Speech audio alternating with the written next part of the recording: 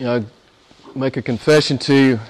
The preacher doesn't always know what state of mind he's going to be in when he gets into the pulpit. And I'm very emotional tonight, so I guess it has to do with the subject of the text and what it means to me and how I use it to say goodbye to some of you who will be leaving in the next month or two. So every year about this time, I have to preach John chapter 6. I have to do it. Some of you have heard me do it several times. I'd be interested to know how many of you have heard me preach John 6 before. Poor Gary. Gary's been around a long time. I'll tell you how many times he's heard it. But you know, sometimes the preacher, all the time it's for the preacher. It's always for the preacher. But tonight that's particularly true. So this is a tradition of mine that early each summer I preach John chapter 6. It's really my confession and my testimony and my praise and my soon to come joy. I don't have the joy yet because some of you are leaving and it's painful. It's painful for Karen and I. But we know what God's Word tells us. That God is doing all things for His glory and all things for the joy of His people. So even when we can't see the joy yet, we know it's there, right? We believe the Word of God. We know the joy is coming. We're looking for the joy. We know it will come. And some of you, we won't see you again until we get to the other side. What joy that will be. But some of you, we'll hear from you. You'll write us. You'll email us. You'll call us. And that's a great joy too. That's a great joy too. So, yeah, bear with me. John chapter 6. And here's the deal. Unless you're just a real spiritual guy, you need John chapter 6 too. I don't care how many times you've heard John chapter 6. Unless you're just a super spiritual Christian guy or Christian gal, you need it as well.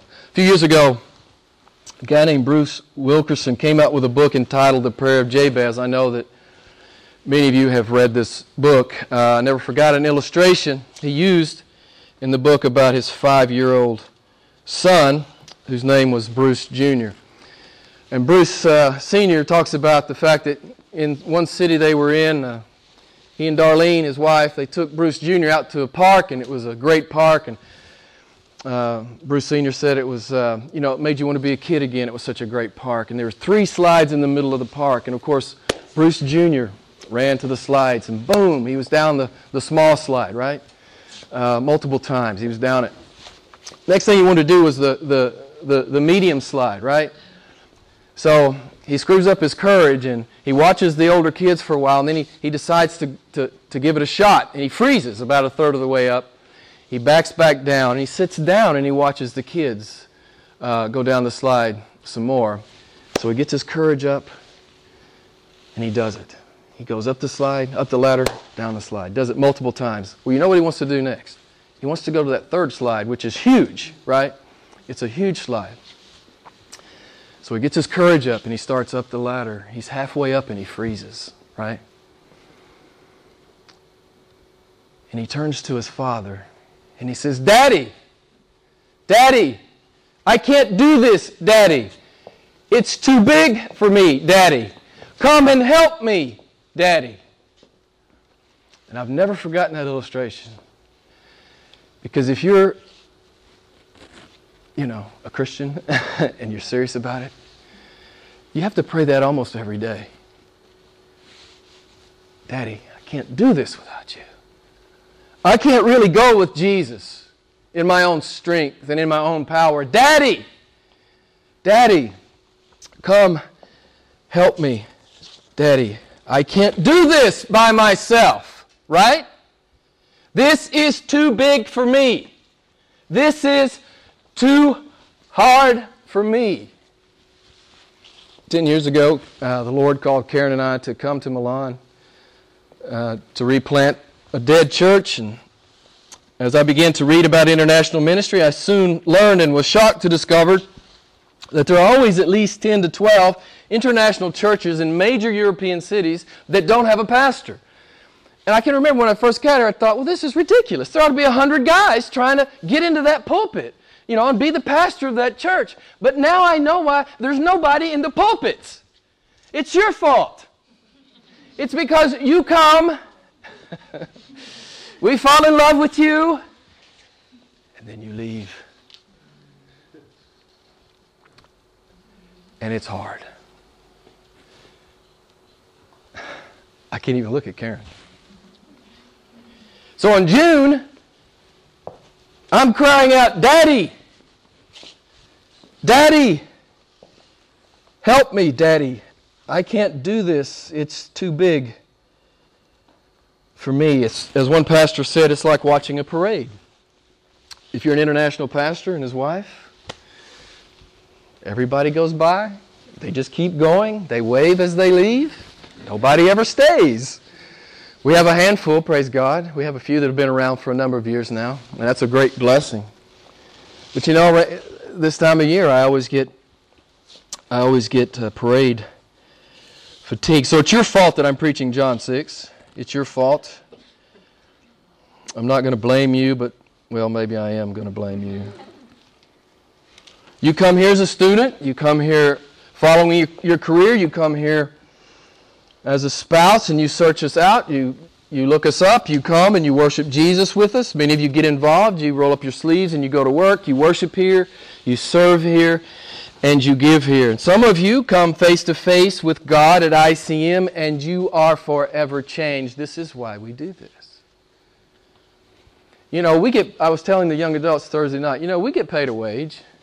But if it was about the wage, I would still be in the States working for John Deere. If it was about wages, I wouldn't be here. I would still be over there. It's not about wages, earthly wages. It's about sowing eternal life into God's people. It's about sowing good seed into good soil. And Karen and I, we get to watch God light some of you up, right? Some of you meet your Redeemer here. And what a blessing that is.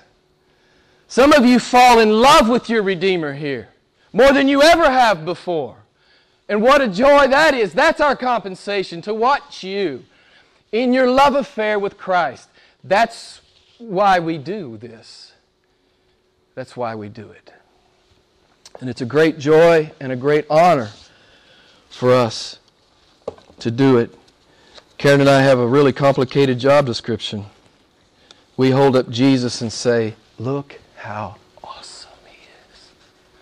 That's all we do. That's all we do. The Lord spoke through an ass in the Old Testament. He can speak through anyone, and He speaks through us. Hold up Jesus and say, look how awesome He is. How stunning and magnificent He is. What a great God He is. This is our job. And we do love it so.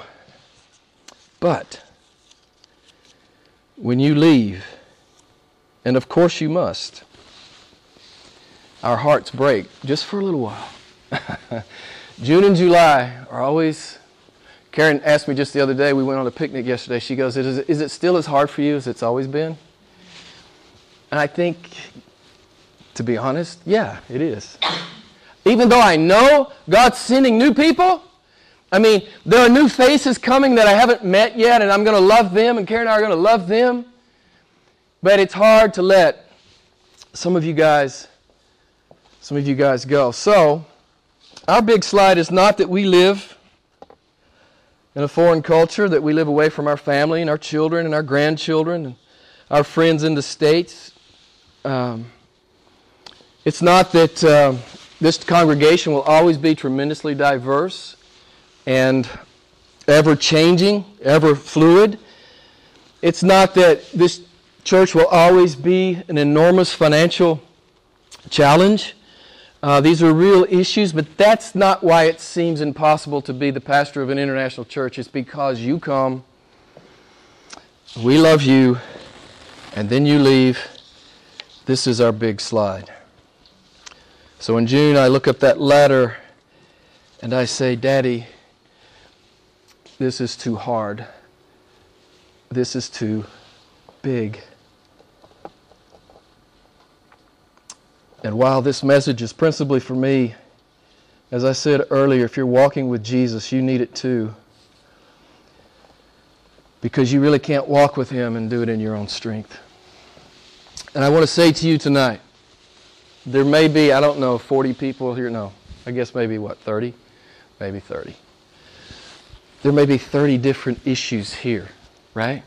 30 different issues that people are preoccupied with. But what I want you to see tonight in the text, Jesus is the answer. It doesn't matter what the question is. Jesus is, if you have any question of substance in your heart, He's the answer. And I'm not talking about silly things. I'm talking about issues of life, ultimate questions. If you have an issue, a serious issue in your life today, He is the answer. So I hope you have your Bible or your doodad on John chapter 6, and we'll go through the text and spend a few minutes talking about it. Jesus teaches His disciples and He teaches us that He is all we need. This is the only miracle in all four Gospels. This is the only one in all four Gospels. Obviously, the Lord has something here for us to understand. The principal lesson, of course, is that Jesus is the bread of life. He is the only bread that feeds the hungry soul of men. That's the principal lesson. He is the bread of life. He is the answer. He is the ultimate answer for the lostness of mankind. But there are also other vital truths here for us. And that's what I want to pull out in these first 13 verses tonight. The first thing we see, I just want to bring it to your attention. I know that you're aware of this, but the first thing that I want to point out to you parenthetically is that this text highlights the fact that Jesus is the Creator God. We know from Colossians 1:16 that we are created by Him and for Him. He is the Creator God. Jesus is going to be creating barley loaves from barley that never grew. He's going to be providing fish, and these fish never swam. God is just creating. He's just creating provision where there was no provision. This is what Jesus does. He is the great Creator God. The same God that spoke 400 plus billion galaxies into existence. That's what we're seeing tonight in this text. He's bringing this kind of power to bear to feed 5,000 men. Now, we read our Bibles, we understand it. It's 5,000 men. And I think it's Matthew that says, aside from the women and children. Scholars have estimated up to 20,000 people are here. So we're not just talking about 5,000 people, 5,000 men. Maybe up to 20,000 people. You heard Gary read the text, so I won't reread it. But from the other gospel accounts, we know this. Jesus has just heard that John the Baptist has been beheaded. The disciples have just returned from their first preaching tour. And Jesus desired to get away and have a time of rest and be alone with His men. But John tells us that the multitudes continue to press in on Him. Despite knowing that most of these people will reject Him the very next day, despite the fact that the disciples are encouraging Him to send them away, and despite the fact that He and the disciples are bone-tired, the Matthew text tells us that Jesus had compassion for the multitude. Jesus turns to Philip, verse 5, and He says, "Where are we to buy bread that these may eat?" I love this about God. Where are we, Philip? Where are we going to buy the bread? God doesn't need us. He never needs us to get His purpose done. But He always uses us. He always brings us up into what He's doing. He always pulls us up into His great redemptive work. Philip, where are we going to get the bread? He doesn't need to ask Philip. He doesn't need Philip's counsel. He's pulling Philip in. It's just like you and I. God is so gracious. He pulls us into what He's doing. Even though He's bringing all the power and all the resource, He includes us in what He's doing. Verse 5, did you notice that Jesus asked one question, where to buy the bread? And in verse 7, Philip answers a different question. How much will it cost? God didn't say how much will it cost. That's not what God said. God didn't say how much will it cost. I thought how very much like Philip I am. God asked me the question to which only Jesus is the answer, and I'm over there crunching the numbers, right? I'm over there trying to figure it out in my own flesh, in my own understanding. I think a lot of us, if we were honest, would have to admit this is true. Jesus asked him specifically, where are we going to get the bread? Why? Because Jesus wants Philip to understand that he is the bread. Jesus is the bread. Jesus is the right answer to the question. Verse 6 tells us that Jesus was testing Philip. And this is what God does in the believer's life. He will always test your faith. If you read your Bible, you realize God's always done this. From Genesis to Revelation, God tests the faith of His people. You remember God called Abraham to sacrifice Isaac. It was a test. Actually, the text tells us in Genesis 22, it was a test. Abraham trusted. He obeyed. Jehovah Jireh provided a ram. You may remember that God called Moses to lead the Hebrew nation out of captivity and gave him a stick. That's all he had was a stick. He had a staff. That's all he had. Moses believed. Moses obeyed. And God delivered Israel through Moses. You may remember God called Gideon, and 300 men outnumbered 450 to 1 to face an enemy army. And all they had was a pitcher and a torch, and what else did they have? A trumpet and a team cheer. That's all they had. But they trusted and they believed, and God routed the enemy. You may remember that God called Jehoshaphat, who was hopelessly outnumbered, to take his people and simply go out and face the enemy and sing a praise to God.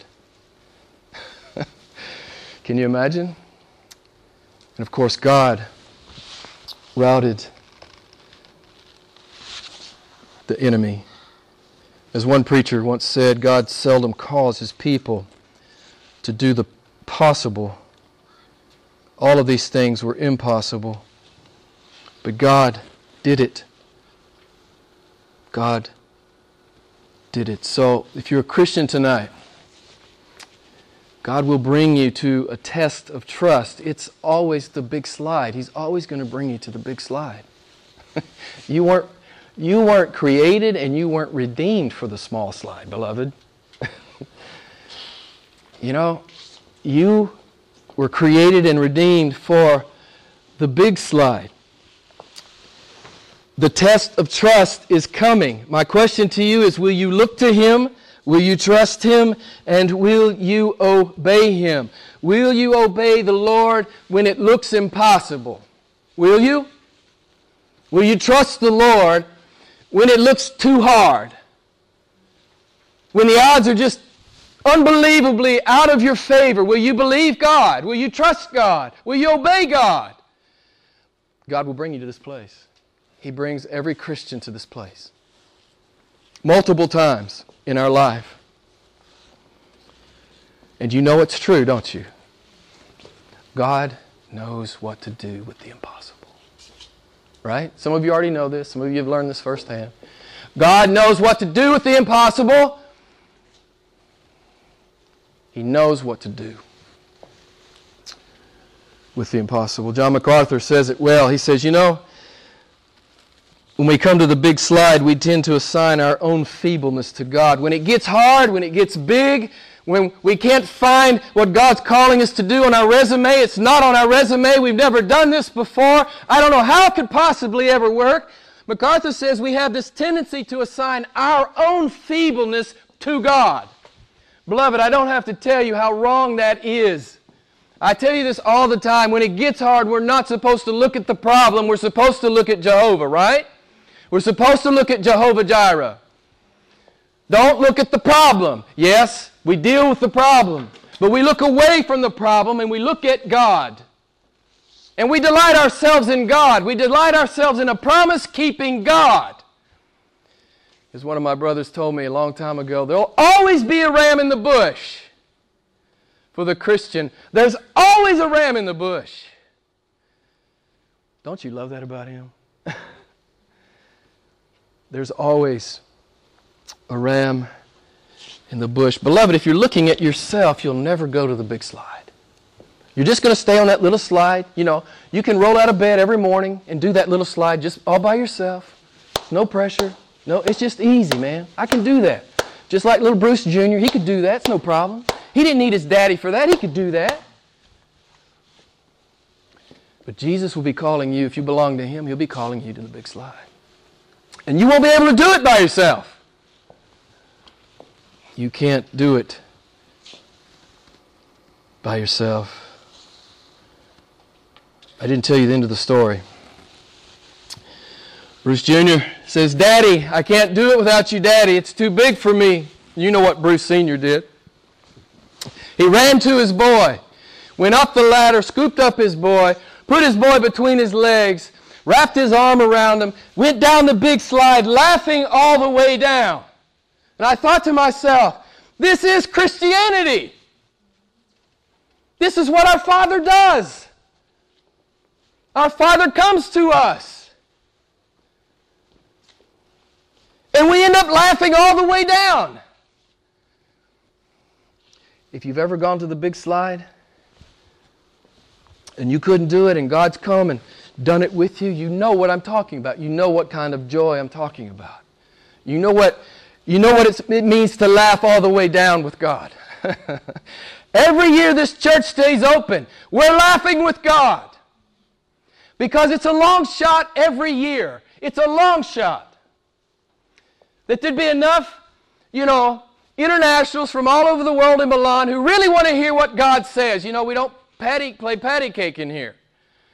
It's not a poem and, a nice illustration, a funny joke, and some psychobabble. That's not what we do in here.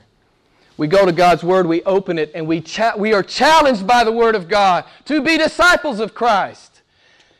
It's a long shot. Karen and I are laughing all the way down. Every year, the Lord keeps the doors open. It's a great joy and a great privilege. Faith that stretches you beyond yourself is the faith that is big with joy. The big slide is big joy. You say, Jim, well, I don't have any joy in my Christianity. I bet somewhere you haven't obeyed God. I bet somewhere you haven't obeyed God. Because when you obey God, He comes. It's a God encounter. We say it all the time. It is a God encounter. Beloved, go to the big slide. Seek out the big slide. Pursue the big slide. Make much of Jesus on the big slide. This is what Christians are called to do. We're not called to, simply have a comfortable, easy life. Jesus has called us to something supernatural, something large and beautiful, something that brings glory to His name. So watch Philip in this text. Jesus is planning to to fill Philip's heart with joy, not just fill his stomach with food. And that's what we will see. The test of trust is always a call to joy. When it's time for you to leave ICM, we know that it's for God's glory and for your joy. We just don't feel it yet. We know the joy's in there. We just don't feel it yet. It hurts too bad. But we believe. You know, here's the cool thing. There's new joy every year. Right? Some of you guys leave. Breaks our hearts. But we know you have to leave. That's part of being international. We know you're passing through. But every year, Karen and I could, we'll just say, sometimes we'll be feeling sorry for ourselves and we'll just be kicking around. That they're leaving. It's just hard. It's just, we get our, start feeling sorry for ourselves. But every year, God brings new joy. Every year, there's new joy. Every year.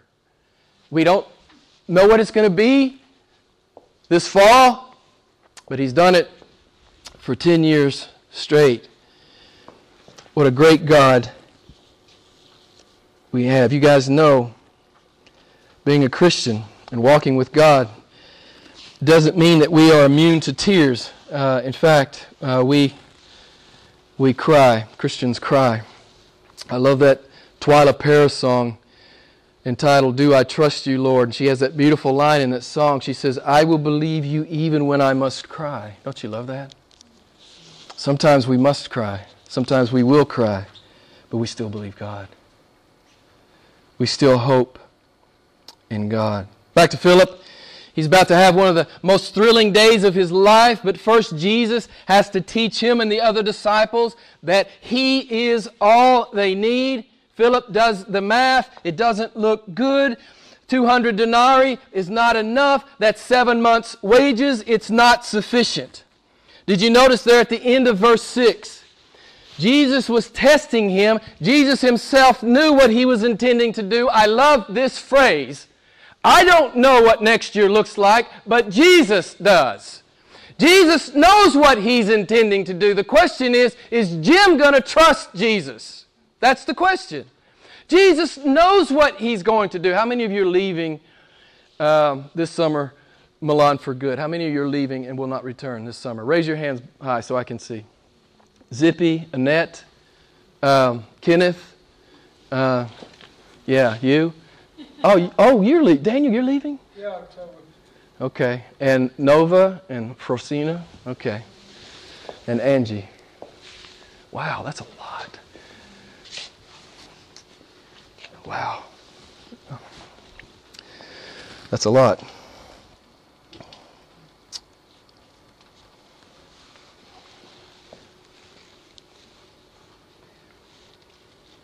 God knows where the next Angie's going to come from. I don't know. He knows where the next Zippy is going to come from. And I pull all of you who are leaving up into those two examples. I don't know, but I trust that they're coming. In eternity past, God knew that in 2013, He would call these away. But He also knew He was going to bring some new people who would love Him here and hold up Pastor Jim here, and worship the Lord here, serve the Lord here, honor the Lord here. He knows what He's going to do. Praise God, right? And in your problem, He knows what He's going to do. He knows what He intends to do. Will you be patient? Will you trust God? Don't demand to see what God will do on the front end. He'll never tell you anyway. Trust Him. Trust Him, beloved. Verses 8 and 9, Andrew finds the boy. He's got 5 barley loaves and 2 fish. But Andrew says, "What are these for so many?" Philip looks at the situation and says, "It's impossible.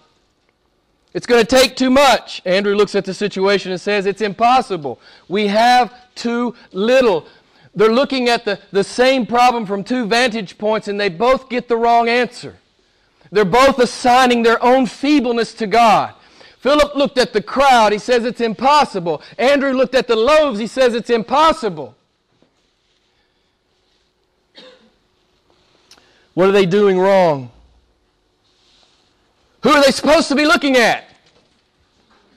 Jesus Christ. That's the lesson for you and the lesson for me tonight. They're supposed to be looking at God. If your Christianity is stuck on the small slide, I would say you're probably looking at the obstacle or the circumstance and you're not looking at God. I exhort you tonight to look at God in your own circumstance. If you look at the circumstance, you will be stuck on the small slide for the rest of your life. Philip says it's impossible. It will take too much. Wrong! Jesus is God. Amen. Nothing is too big for Jesus to accomplish in your life. Nothing. Andrew says it's impossible. We have too little. Wrong! Jesus is God. Amen? Nothing is too small to be used by Jesus in a mighty way. Nothing. Wrong, Philip. Wrong, Andrew. Wrong, Jim Albright. Nothing is impossible for me. I do all my good pleasure in heaven and earth. No one can stay my hand. Who can stop the outstretched arms of Jehovah God? No one. Beloved, we just need to believe this is true about Him. And stop being afraid. And stop dwelling on the circumstance. And spend our time dwelling on Him. And you got to love this kid. I mean, this is a joke, right? There are 10 to 20,000 people here. He's got 5 biscuits and 2 fish. But what does he do with it? He gives it to the Lord, right? He gives it to the Lord. And Jesus does a God thing with it. This is how God works. He takes men and women who'll just give what little they have to Him, and then He does something awesome with it. You know, I want to send you that are leaving, I want to send you away with that. Remember, what little you have, if you'll just give it to Christ, He'll do an awesome thing with it. He will. I love this little kid. He just gives Jesus all he has. And he trusts the Lord to do whatever He desires to do with it. Jesus does an awesome thing. Karen and I get to see this at ICM all the time. As you've heard me say before, in the eyes of the world, we're really a kind of a pathetic little operation. Right? I mean, we're kind of a joke to the world, right? But when I think about that, I also remember how pathetic the manger was. And I remember how pathetic the cross was. And how pathetic the tomb was. And God did an awesome thing. God changed the world.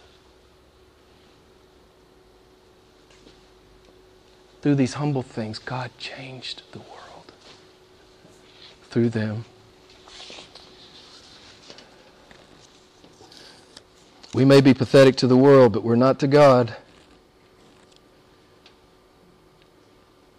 I sit here during the music sometimes and I sometimes imagine Jesus with this huge smile on His face, looking down upon this little ragtag group of internationals, worshiping Him in a redeemed garage.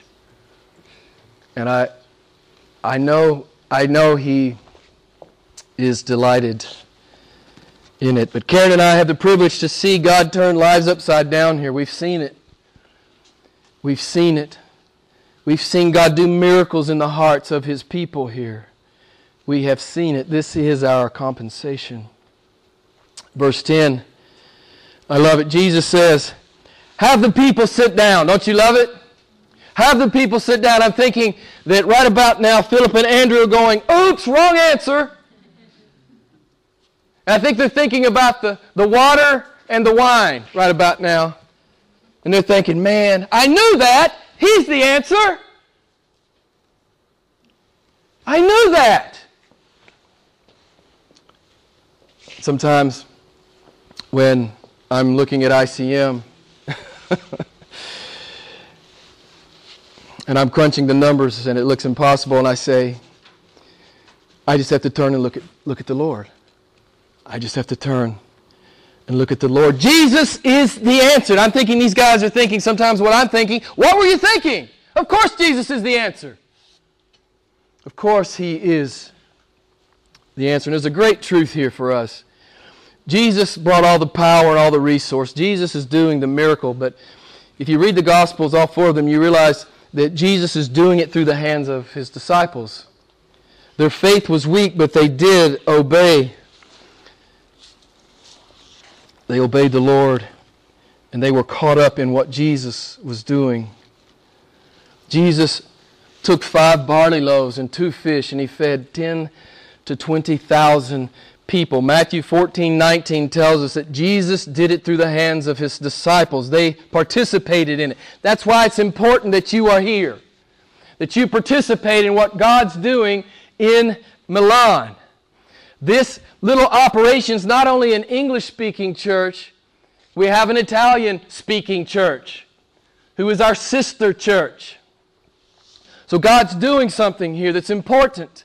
And we're caught up in it. We become the conduits of God's provision. It's important that we participate in what God is doing. Philip said it would take 7 months' wages for the people to have just a little. Andrew said the 5 loaves and 2 fish would not begin to feed the multitude. But did you notice in verse 11, they had as much as they wanted. Verse 12, they were filled. Verse 13, there were 12 baskets of leftovers. Don't you love this about God? He wanted each one of His guys to walk away with a basket. So they'll never forget when He asks them the next time, where are we going to get bread? They know that one. You're supposed to know that one too. And I know it too. Karen and I have known it for 10 years now. We know where the bread's coming from. Jesus is coming to us from some far corner of the world. He's coming to us. We learn this. This is our joy. You know, the joy of this ministry is that you always have to fall on God. That's really the joy of the ministry. We can't rely really on you guys because you're leaving. You know? You can't really get comfortable in the congregation. The congregation's out of here. The cool thing about this job is we always have to look at Christ. We always have to fall on God. That's one of the great benefits of this ministry. Each year about this time, you know, I start to feel sad and I start to wonder about the viability of the International Church of Milan. I'm confessing to you that I think about this almost every June. The Lord turns to Karen and I and He says, how are we going to do this for another year? How are we going to do this for another year? And I just quote Ezekiel, Lord, Thou knowest. Thou know. I have no idea. I have no idea.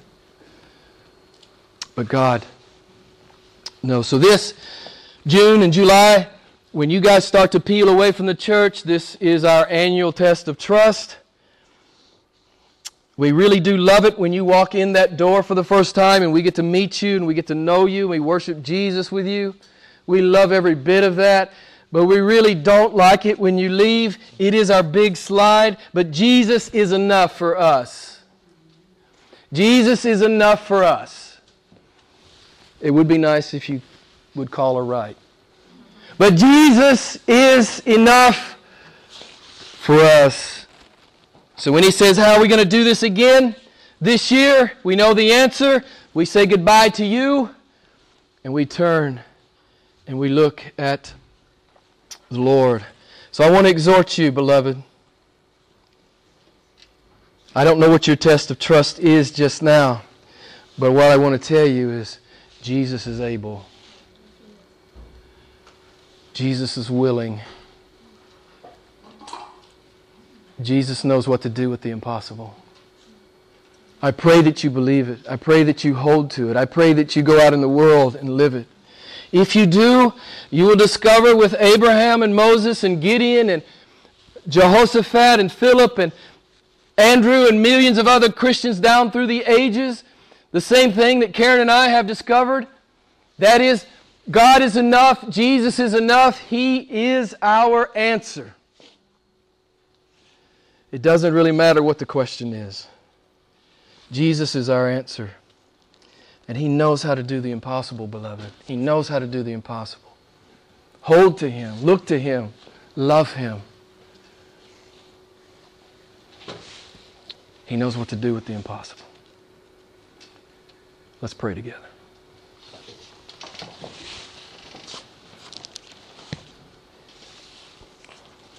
Lord, I thank You for this text. What an encouragement it is.